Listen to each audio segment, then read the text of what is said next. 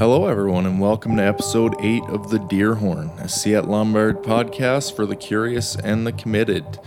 I'm your host, Jay Ryan, and life's been pretty good. There's a lot on the go right now. Me and my wife just got back from Vancouver last night. We put a deposit on a place there and signed a lease, and we'll be moving in April 11th. As soon as I'm done this intro, I'll be tearing down my studio and getting ready for the move, so I wanted to make sure I got this done first. I'm hoping it comes out in late March, but if it does come in early April, this is the March episode.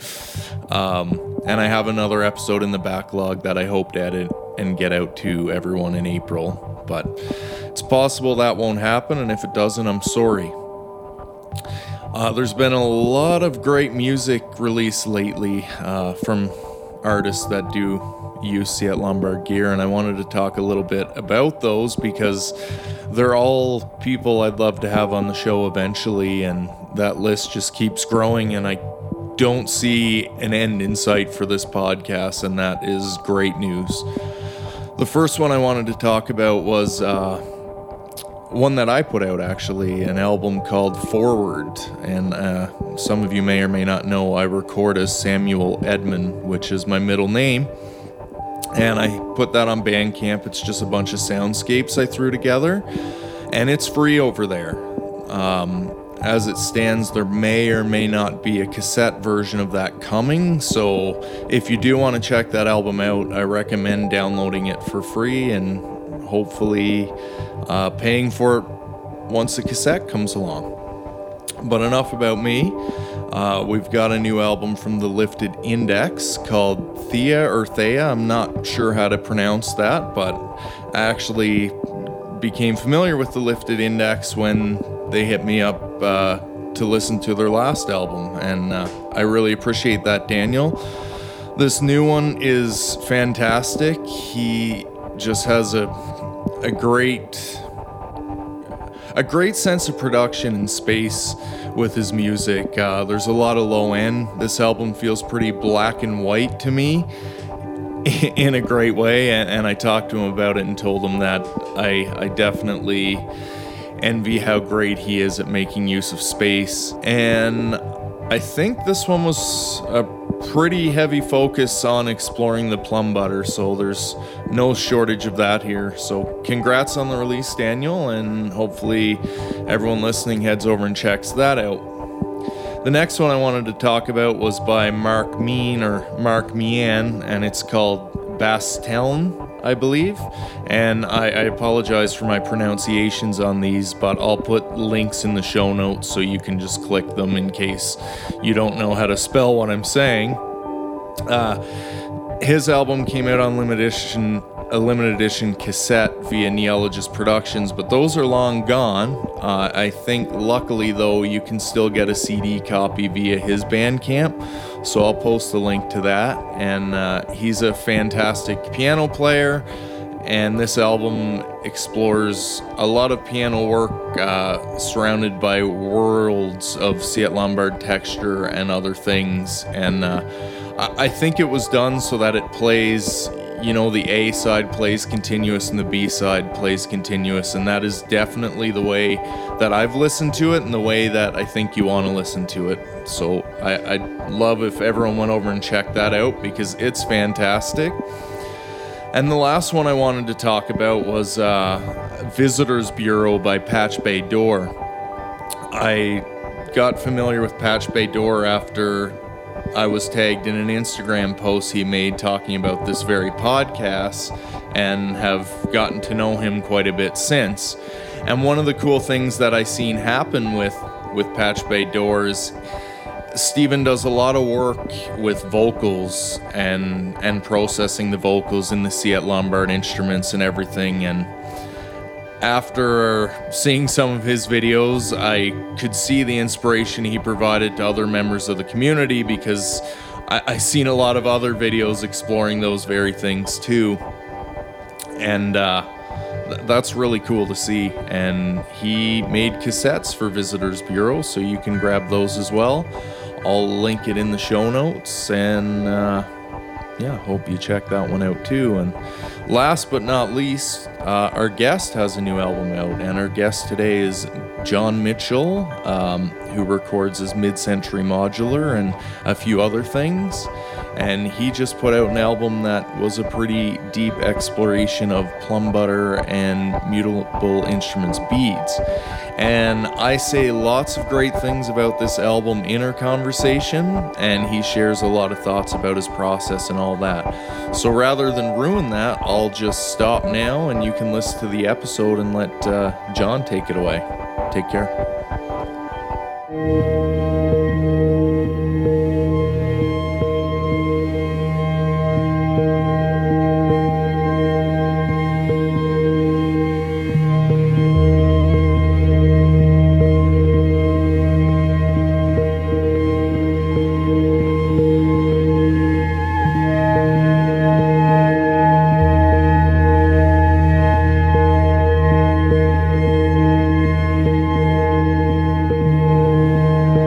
Yeah, so I am in central North Carolina, which is like in the southeast, north part of the South on the like East Coast, I guess. I'm like maybe an hour and a half from the ocean. Oh wow, yeah. That's pretty sweet then. Yeah, it's cool. It's like North Carolina is like kind of, you know, conservative and not great, but the part of the state I guess not to say it's not great, you know, it's just like that part is not great, yeah, the part where I'm in is like one of the two kind of bigger city areas of the state, and so I live like right outside the capital, which is the metro is probably like 1 million people or something. So yeah, it's okay. Yeah. Wow. Yeah. So not like a tiny town or anything, but not huge. Did you grow up around there? Yeah, I grew up like farther east, like about an hour away, in like a smaller town, and then I moved here for college and stuff, and you know, got a job around here and have been here since. Yeah, so it's pretty cool. I like it. We just bought a house here, so I'll probably be here for a while. Oh yeah. Wow! Congrats. Oh, thanks. That's huge. Yeah, it was it was like I guess a year and a half or something ago. Yeah, so we were talking about moving to Seattle before that, and decided, you know, to instead just, you know, kind of put down roots here, I guess. And I'm pretty happy with the decision. I'm in a house now, so I can be loud and play the guitar amp loud and stuff. So that's good. And you have space for things. Yes, exactly. We got a fence for the dog, which is nice, and stuff like that. Yeah, that's awesome. So you can just let him or him or her go in the garden. Yeah. It's him. His name's Toby. But yeah. I was just gonna say, we were on the topic of discussing whether or not we master our own stuff. Yeah. I guess so. I was kind of mentioning Jason, who does the Mud Locker and Honky on Chess Team stuff, and then how that's kind of a similar thing, how I think about it. And then I think, I don't remember how much you got, but I was starting to talk about, you know, once things become safer, I'm really interested in going over to, you know, some of my friends' places that record, and talking with them and kind of working on something together. Something I did a little bit on that Golden Corral record, and on the B side I went over to my friend Zach's house, and we took some songs I had and like kind of tweaked them and then turned them into like a full kind of seamless thing to a tape machine he had. And yeah, so I definitely want to do more stuff like that. I think it's really fun to kind of work with someone else in the room and collaborate in that way, I guess. Yeah, and I mean, everyone knows the whole getting together in a room thing is not happening all that much, or probably shouldn't be happening at all right now. Yeah, it's I think the numbers are going down here, which is nice. But it's it's like we've not been out anywhere in like almost a year now. And it's tough, right? Yeah, it's rough, but it could be worse because I've been able to keep my job, whatever, and just work from home and stuff. So that's been good. But it'll be nice when it's safe to go in other people's houses and hang out and all that stuff. Well, and I think the other thing is, like we were talking about earlier just before we called here, like even just something like how, you submit that track for the Jogging House compilation or whatever, and just, or even sending like music over to friends for them to listen to and just get feedback and stuff. Like I think a lot of people when they're nervous and starting out, like don't realize how valuable that is. Because like you sent those tracks over and you told me, you're like, oh, it was nice to get your feedback in the early stages and stuff. And I think like sometimes that's all it is just to get that like little confidence boost where you're like, okay, my friends dig it, I should trust my gut kind of thing. Or even just for criticism or critique, Yeah, I think the more I guess make music, the more I try to involve like I think other people and try to do it earlier. Like some of these tracks, I know of at least one where like I had posted kind of an early version of it on the Synth Mall, See It Lombard forum, Lines forum thread, and because people were talking about Norn's apps that like they like to use with See It stuff, and so I like tried some of the things that they had mentioned and sort of put it in there, and it seemed like people liked that one, so I was like, okay, I think I've got something here. Like I don't really think it's finished, and I did a bunch of stuff with the tape machine afterwards, but and then I just recently posted something and it kind of got ignored, and so you kind of know, okay, well that's not really the I can just like put that one up, right? Yeah, which I think is totally fine. Like I feel like that's something interesting I was thinking about with the See It Lombard stuff is like I feel myself making like things that I don't necessarily like, but it's like different and than I would typically do, and I think that exploration is kind of cool because it's like, I've got a few, I guess, instruments and stuff where I could like crank something out that I like think sounds pretty cool, like I've figured it out over time. But I feel like some of this like exploring the edges of like what I like, there's some like cool things to be had there that I might not immediately come to, I guess. Yeah.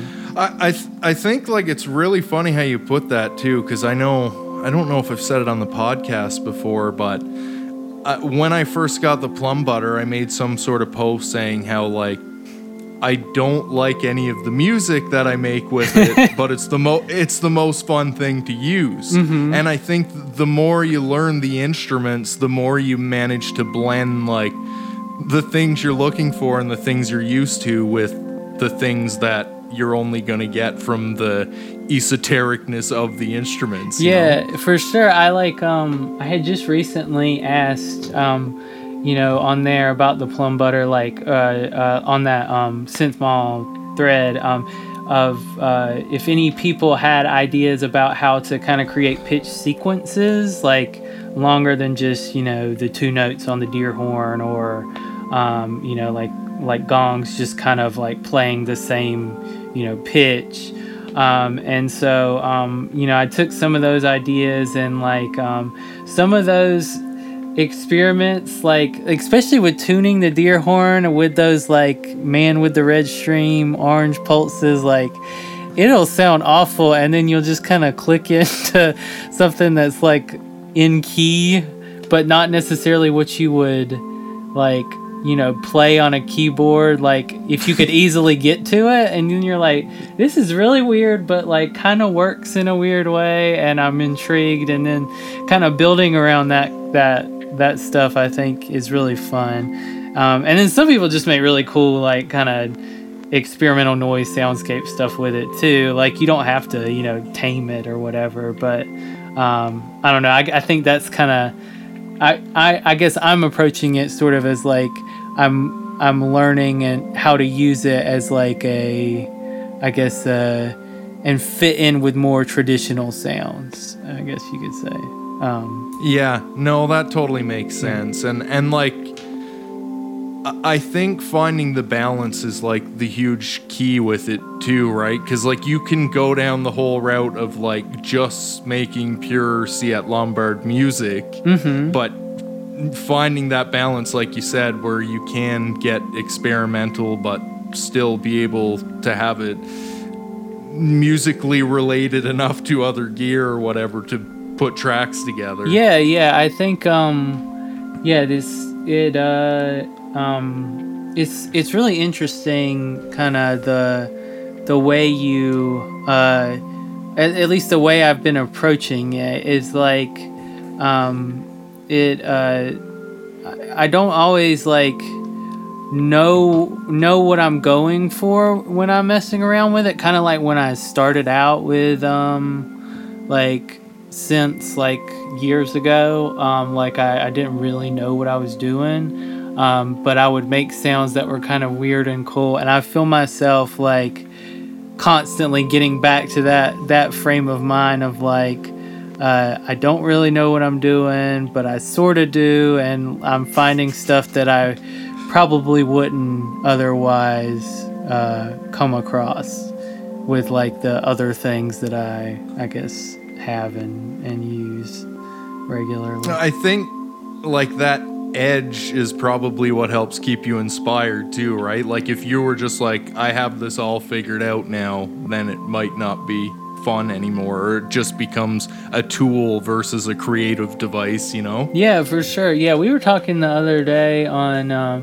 Instagram, I think about like how like instruments like they can kind of give you this spark of kind of wanting to sit down and explore them, or like you get an idea that you have, to try, and then that's kind of how you create things. And I think that's like similar for me. It is like a lot of times I don't have like a melody in my head, or like I'm trying to build a song. It's more like I haven't explored, noise into this filter before. Let me start there and then kind of see what that sounds like, and then kind of see if I can think of anything else to add to it, and just sort of, get to the music by experimenting, I guess. I relate to that so much. Yeah. Like, yeah.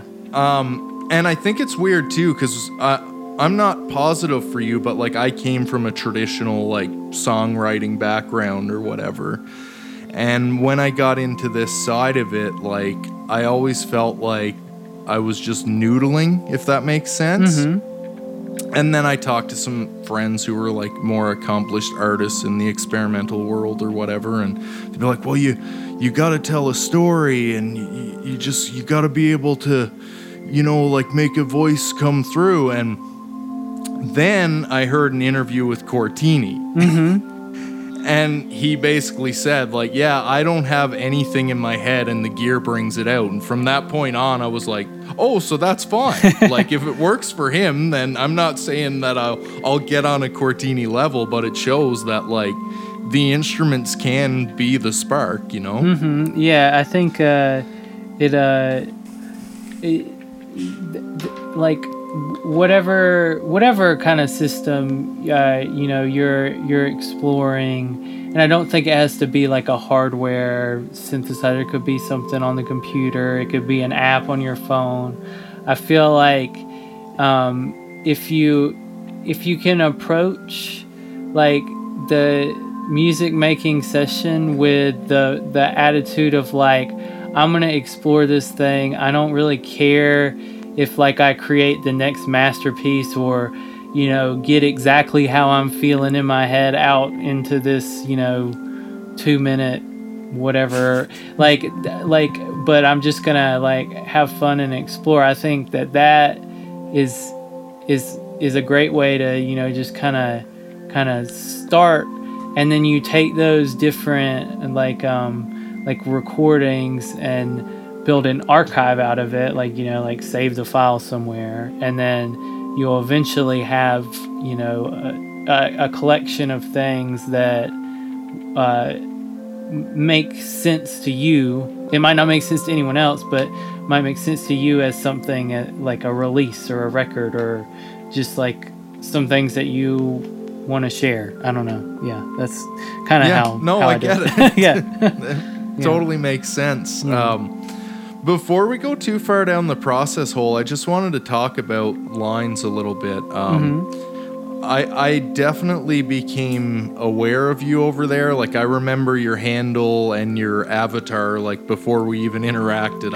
I would see it over there regularly. So I'm just curious, like, are you pretty deeply rooted in lines? Yeah, so I do spend a lot of time there.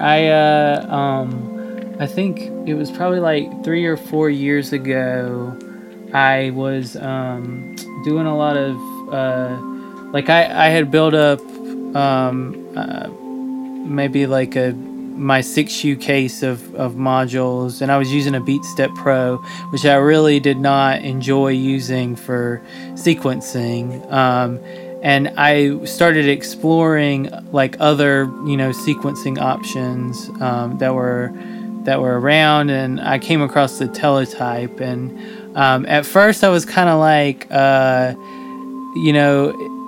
don't want to code like when I'm making my music. I feel like that would like kind of suck the life out of it. But the more I like kind of looked into it, and the way that you code with that is kind of like you have just a few lines of code that you can use, and then you have these triggers that kind of like allow you to play those up to 6 lines, depending on what trigger input you're going in. And so I was like, oh, this isn't like writing a program like I would do for work.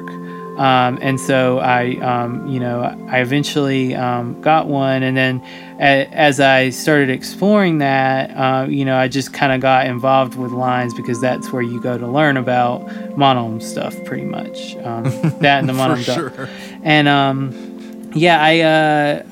really like the community there. I feel like it's pretty positive and like encouraging, for like it was encouraging to me, I guess, because like I would be able to share some thoughts or some music there, and people seem to enjoy it, and I enjoy the stuff that other people share and stuff. So like so I kind of started that, and then I got a little bit involved with some of the monome open source projects. Like I did a couple little tweaks to the Norns web app editor thing, and then I like redesigned the docs like website for the teletype with some other people in the open source community there. And so I kind of I really like that side of it too.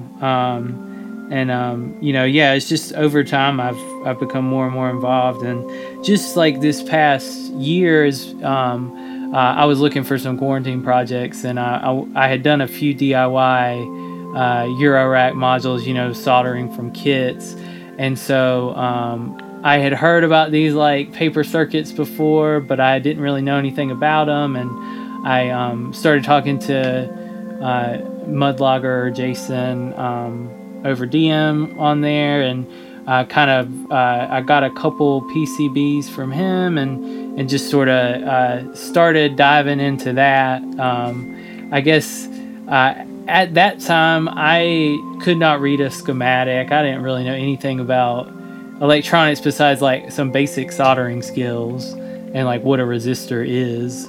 But I think you're 2 steps ahead of me. Yeah, it's like I have I don't know, just like I didn't have like any classes in college on that kind of thing or anything. Like I didn't really know too much about it at all.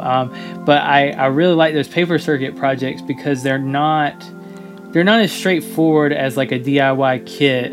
Like you have to kind of learn what the components are and to decipher these. Like it's basically like a kind of a scavenger hunt symbolic diagram of Peter speak of what the actual components are. Like it doesn't map to what the schematics that everyone else uses they look like. And so from that to some of the mods that people were discussing, I just kind of got interested in the more technical like details of the circuits. And I got onto this Richard Brewster. He goes by Pugix, Pugix.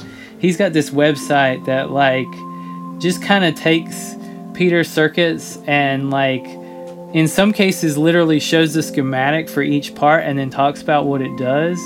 And he did that for the Rolls 5, and it like after reading that page, like I don't know, probably 5 times, it finally clicked to me on some of the details of what actually goes on under the hood, and at that point I was kind of hooked on learning more about this stuff. Yeah, I don't know. That's kind of I just rambled on about random stuff. No, it's good. That's what it's all about, man. The less I have to say, the better. Richard's come up quite a few times on the podcast. I try to remember and link it in all the shows because even if you're not into the DIY side, I think just going to that site and getting a feel for some of that stuff is pretty interesting. Yeah, for sure. Because I don't have one, but the Sidrax, we've talked about that before, but yeah, it's a really cool instrument, and there's like, it's kind of a keyboard that you can play notes on, but then it's a lot more than that, like with how all the notes are connected and stuff. And he kind of breaks down some of the like details on that for the Sidrazi, one of the earlier ones. And it's like really fascinating to kind of see how sometimes Peter misuses some of these components to create these like new like instruments or new circuits that like do a thing in a way that anyone who knows anything about circuits would not do it that way. It's just really cool to me. And it's just, I don't know, you just kind of like go down these rabbit holes of like trying to figure out the madman's like work is cool. Well, that's what I found funny when I talked to Patchpoint, him and Darren. Like, Darren was saying how the Dindat and Dudero is like, those synths are like his ultimate synths because they're intentionally bad. Yeah. Like, I think those are the ones where he really pushed the boundaries of what that could be, you know? Mm-hmm. Yeah, it's those are really interesting. It's like I saw some of his videos like showing the oval synths, and like you can't figure out what in the world's going on from them. And it's there's a guy who posts on lines. His handle is just Matt, and he posted some stuff on Vimeo that showed off the Stuber. I think that's Stuber. Yeah, that's the one that's like a filter. He sold right? me. I got a Stuber because of his videos. Oh yeah, and so it's like, yeah, they do a lot of really cool stuff, and that's something interesting about Peter's Instruments. I think is like,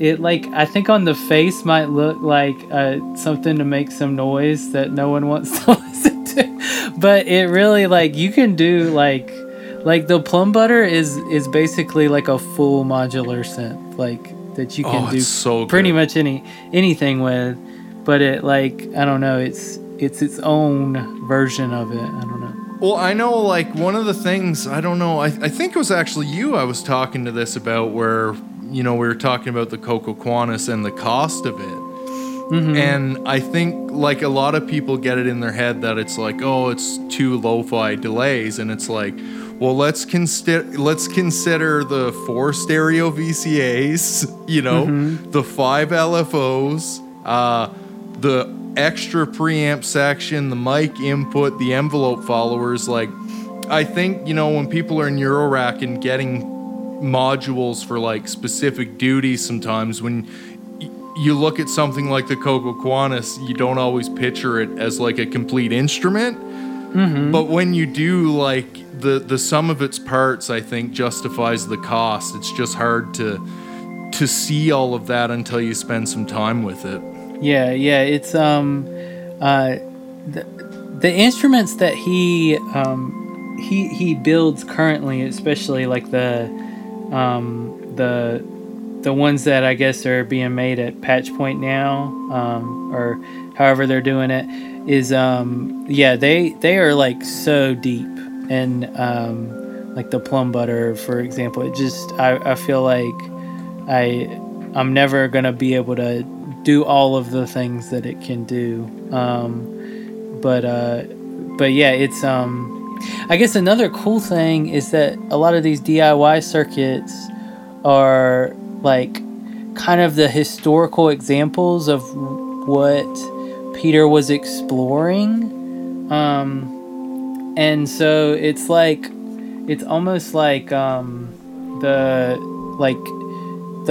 rougher version, or the version without the CV controller, whatever. Like, so the Rolls 5 is kind of that. It's like the concept is taking the rolls and creating audio translators for them, and it's like it doesn't have all of the like bells and whistles of Plum Butter, but it's also still really interesting instrument, and because of how it, like, I don't know, like you can make really interesting stuff with it, I think, and it's just kind of cool to see that, like, the way someone's process to get to from one part to the other is pretty neat. It's cool with the rolls too, how, like, it doesn't have a lot of the things that Plum Butter has, sure, but then there's like quadruples of the things that Plum Butter only has too. So having like 4 gongs versus 2 and 4 AV dogs versus 2, I thought, like, I haven't used one personally, but I always thought that was kind of cool. Like, there's a lot of noise to be had there. Yeah, for sure. Yeah, I've built kind of like a slightly modified version of Ming Chi's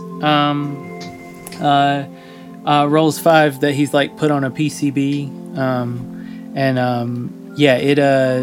you can make a lot of really cool stuff with the, like, having 4 different gong pitches and stuff, and it's cool, like, when you're building it to try out and experiment with the different capacitor values for the rolls, because you basically, instead of like on the Plum Butter where you have a knob to change the speed, you set the speed of a particular roll by giving it like a certain capacitor value for all of its nodes.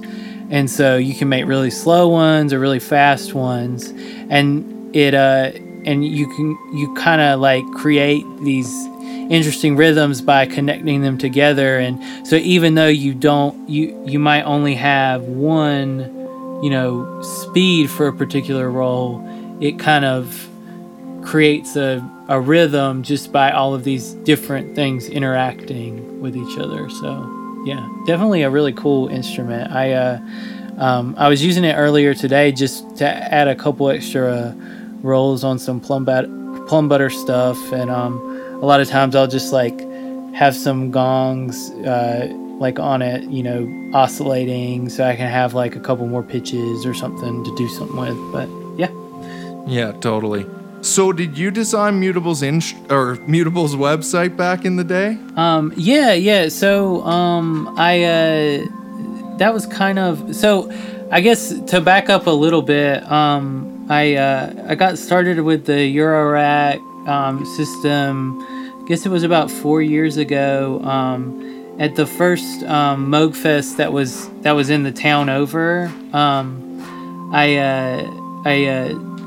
they had like a kind of modular marketplace thing set up where you could try stuff out, and I really gravitated towards Elements, which it's like this modal synthesizer module of mutables, and so I started a little system with just that, and then Peaks, which is kind of similar to their module Stages, that's currently being made, like an earlier version.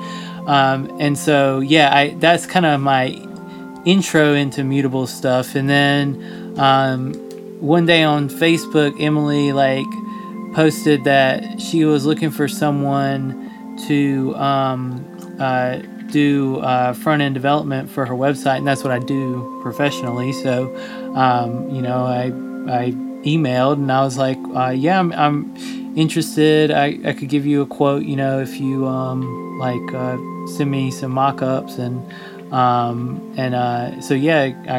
did that, and then I started working on it, and that was a really fun project. Kind of a funny story. One of the DIY See It Lombard paper circuits that I was messing with was the Jurassic organ, and I for some reason posted on the Mutable Instruments forum about it, and Emily like kind of gave me a suggestion of how I could tweak the circuit to like make the pitch CV controlled.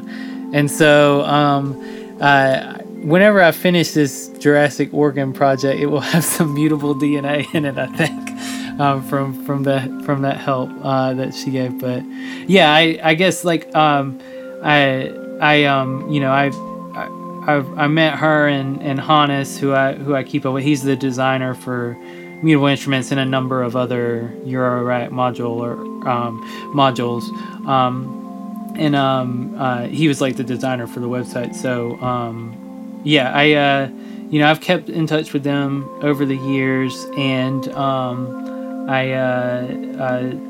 Emily has very kindly given me a couple modules and let me beta test some things, and so I had beads for about a month before it was announced, and just sort of got Plum Butter around the same time. And so a lot of my recent music has been just exploring those two instruments, or beads with Plum Butter, and kind of mixing in other random mutable things. Right now my case is I have like a 6U or 7U 84 HP case. All the 3U stuff is Mutable Instruments stuff, and I feel like they are really nice companions, because they both, I feel like, are very deep, but they kind of offer different sounds. Like a lot of the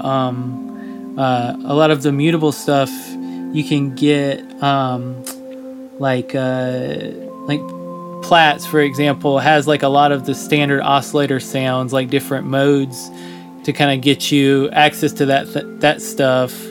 And, you know, like Rings and Elements have these nice kind of digital string kind of sounds that are very pleasant to me.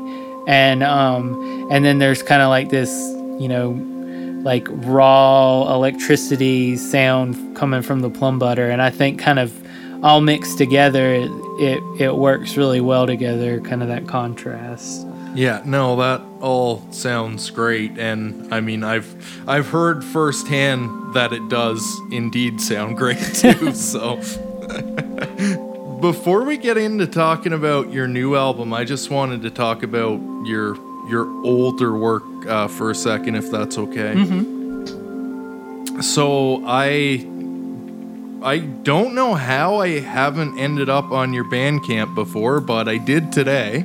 Finally, and I got to listening to your ARPS album, which I loved. One of the things I wanted to ask about, there was a technique, and I think I heard it on a couple sounds. I'm safe to assume you played some guitar on that record, right? I don't remember. I don't think I did. I think it's all. I used a lot of guitar pedals. Okay. Where I was going with it, sorry to cut you off, is maybe it was synthy parts or whatever, but there was certain melody lines on a few tracks where it seemed like you were side-chaining the arpeggios to that. Was that something that you did, or was I just hearing things? It's been a couple years since I made that. I like a lot of those tracks, I ran them through. I had the Zfx Lo-Fi Junkie pedal. Which is like the most noisy, just like it lives up to its name, I would say, and it has like a very interesting compressor on it, and so like what you might be hearing, I think, is like as I was processing the sounds, like some of the character from that. It was just that and just causing stuff to pump, I guess. Yeah, that and I had, what's that pedal called? I think the more recent one they have is called Microcosm. It's like holograph. Do you know what I'm talking? Hologram. Hologram electronics. What was the one I had? The Dream Sequence or the It wasn't that. What's their other one? I know what you're talking about. Anyways, it was the first kind of pitchy, envelope, granular-ish thing they did, right? Yeah. I'll find out what it is. It's the Infinite Jets. Yeah, Infinite Jets. That's right. And it like has basically it has this mode where you set the sensitivity, and then it kind of like, based on what you're playing, kind of switches between the I guess the two voices it has, and so I think there's a lot of strange things happening with that one, kind of with those like with that like sensitivity of the two voices kind of going back and forth, like. It kind of creates this choppiness Another weird thing. So I had recently gotten the Analog Heat, like the Make One, and I was trying to record the second track through like Overbridge. And this was before they came out with Overbridge 2, which was supposed to fix all the problems. This is like the shitty Overbridge one. And so there's like a ton of like just these digital artifacts and like lost samples and stuff from using like Overbridge to record it. And so it's like it's lo-fi in a way that it was I kind of leaned into, and like I was like I don't know, created kind of some weird textures that I think worked for that track. I don't know. It's kind of funny. Well, this kind of ties into what I was going for. So, like, basically, the reason I brought it up is because whether or not it was intentional or however it happened, it sounded great. I thought it was a really cool vibe, a really cool production technique, if you will. And then I was reading another interview that you did, and you were saying how, I think on the next album, Drones, that you wanted to do something a little bit less lo-fi. Mm-hmm. And listening to the ARPS album, I wasn't hearing lo-fi. Like, yeah, there was a little bit of noise and a little bit of, you know, like distortion and things like that. But like when I think lo-fi, I tend to think that things intentionally sound a little shitty. Uh-huh. But your album and like everything I've listened to that I've heard from you, like the production, the mixing, the mastering, sounds massive and great. So I thought it was funny that you're like, I kind of want to get away from this lo-fi thing, because I'm listening to it. I played it in my truck, which has a decent stereo, and I was blasting it, and I'm like it's lo-fi more in like a Cortini way, I think, right? Where like you intentionally abuse things and like you have that textural element, but it's not lo-fi in the sense of like it's just sometimes when I think lo-fi, I think like puny. Mm-hmm. You know? Yeah. But your music sounds anything but that. It sounds huge. And yeah, like I said, if anyone doesn't know your music, I think they should definitely hop over to ARPS and start there, because there's some great melodies and some really cool production work going on. Well, thank you. I appreciate that. I think...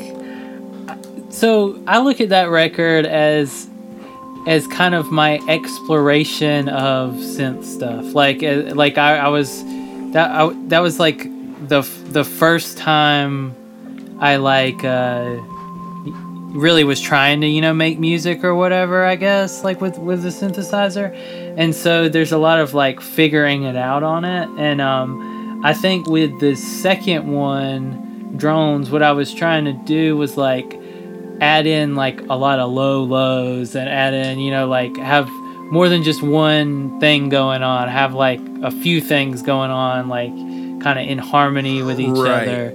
And yeah, I think something I've realized recently is like I get competitive with myself, and I'm like, oh, this next thing I make has to be better than the last thing I made. And I don't know, I had I think it was something that Boris Jogging House like wrote on like one of his little Patreon posts that he does, where it's like his Patreon's so good. Yeah, he was like talking about how, you know, like if you just keep trying to like chase that feeling of outdoing yourself, it's like it'll work for a little bit and then it'll just like fizzle out. And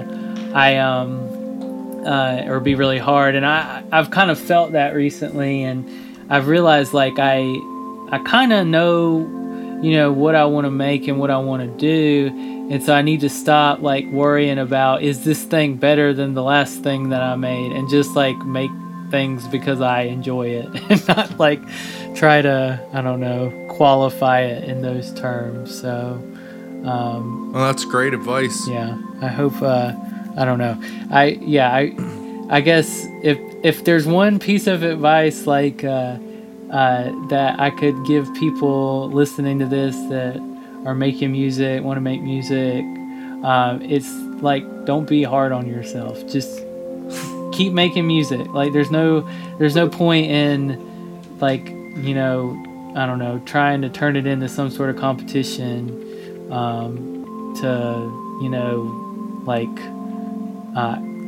do crazy things, because usually like the things that are like more flashy or whatever, like at least for me, I don't even like listening to that stuff. Like I think so it's like yeah, I don't know, I think it yeah. I think a perfect example of that is like, you see it happen with bands all the time, where like their first album was rawer and on a lower budget, and that's their best work. And then as they, you know, technically get better with higher production and more gear and more tracks and better players and whatever, like the music doesn't necessarily get better. For sure. And that's not always the case, but I think it's a common thing that, you know, people see happen in music a lot. And the way I try and discipline myself when it comes to that, it's more like a vibe. Like, so if I made an album that was a big epic thing, my next album might be solo songs for Sid Rax. Mm-hmm. And that's fine, because obviously this solo improv thing is not gonna touch this highly produced epic album. But I think that's what's cool and about your advice and about our community, is that, like, there's room for both as an artist, mm-hmm. you know? For sure. And I guess I've been thinking about that a lot, because I've been I'm finishing up a record right now, well, I don't know if it's a full record. It's like 6 songs. I guess it's an EP or whatever. But it's a record. I spent a lot of time trying to figure. So I created one track, and I'm like, I like this. I want this to be out there, right? And then trying to look through my archive of other stuff I've recorded to try to find things that were like fit the mold, I guess. And typically, like, when I do that, I'm looking for, like, maybe like are they all chill, or are they all like kind of energetic, or do they all kind of sound like a robot made them, or do they sound like a person played them, or stuff like that. But I think with this one, I realized like the thing I was trying to capture was like the feeling of being in winter, being in the snow, and I like wanted to do different perspectives of that. So like the record has like some kind of almost harsh, like staticky drone on it, and like then has some kind of sweet, more ambient stuff, and like it has this one like just like straight mono like guitar I recorded one evening, and like it's just kind of all over the place. But to me it's like all things that kind of make me feel like I'm in the snow, or I was trying to say something about it. And so that's kind of how I like arranged this one, I guess. I don't know. It's I don't know how successful it is. Like, I always kind of worry a little bit with like getting into my more like experimental noisy interest, because I think that some people like don't like that, and so like I don't want people to be like, oh, I have to turn this off now, I hate it. But I don't know, it's what I was I'm trying something new with it, so I guess we'll see how it goes. That's why you still trickle in the few like pretty tracks, yeah. right? Yeah. Just to like still give them a reason if they're put off by the more experimental stuff. Yeah. It's I don't know, it's fun. I think another thing I've been interested in recently is like, I'm not good at like sound design, like trying to make something like sound like realistic or whatever, but there was a lot of stuff in this album that made me feel like it was kind of a representation of a sound. Like, there's a couple things I did with like the dust input on Plum Butter that like created like what sounds to me like footsteps. Like, there's kind of like a crunchy noise element, and so like to me that's like you're walking through the snow and you're kind of like crunching it or whatever. And it wasn't on this record, but there was like a track I recently did where I was like making some like kind of these warbly synth sounds with like kind of pitch LFO stuff going on, and it like sounded like a little bit like birds to me. So I guess what I'm trying to get at is I'm interested right now, I think, in like creating these representations of things, even if it's not quite exactly what it sounds like in real life, kind of like my rendering of it or whatever.